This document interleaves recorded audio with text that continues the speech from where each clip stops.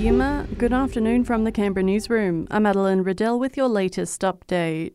The opposition leader has described the late Liberal Senator Jim Molan as a patriot. He's passed away aged 72 following a short battle with cancer. Peter Dutton says he was a much respected man, not just in the political sphere, but in the eyes of the public too. He was a decent man, and everybody who knew him knew that he loved our country and he had a great desire to help people. Police are supporting the family of a woman who has been found dead at a Western Sydney unit.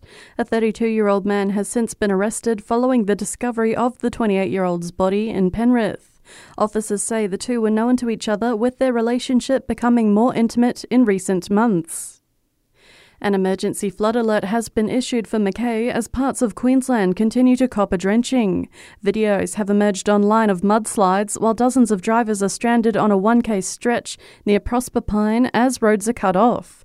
Mariam Bradbury from the Weather Bureau says a severe weather warning is stretching from St Lawrence to Ayr.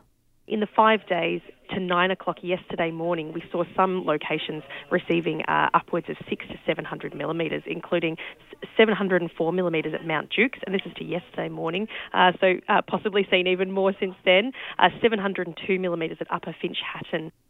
ACT police are asking for community help as they try to identify a man. Police allege the man was involved in an incident at a 7-Eleven in Braddon around 1 a.m. on Sunday.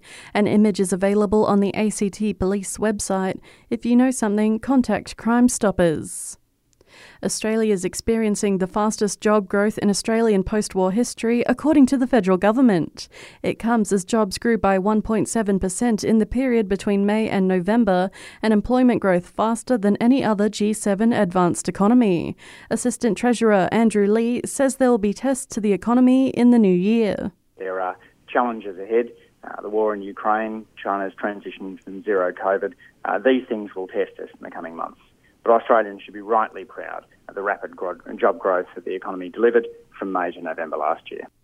The Ukraine ambassador is calling on Oz Open organisers to ban the Russian flag from being flown by fans in the stands. A couple appeared during yesterday's Day 1 action. And rich Aussies just keep getting richer. A new study by Oxfam shows the wealthiest 1% have racked up 10 times more wealth than the bottom 50% in the past 10 years. And that's the latest in news. I'll have another update for you right here later this afternoon.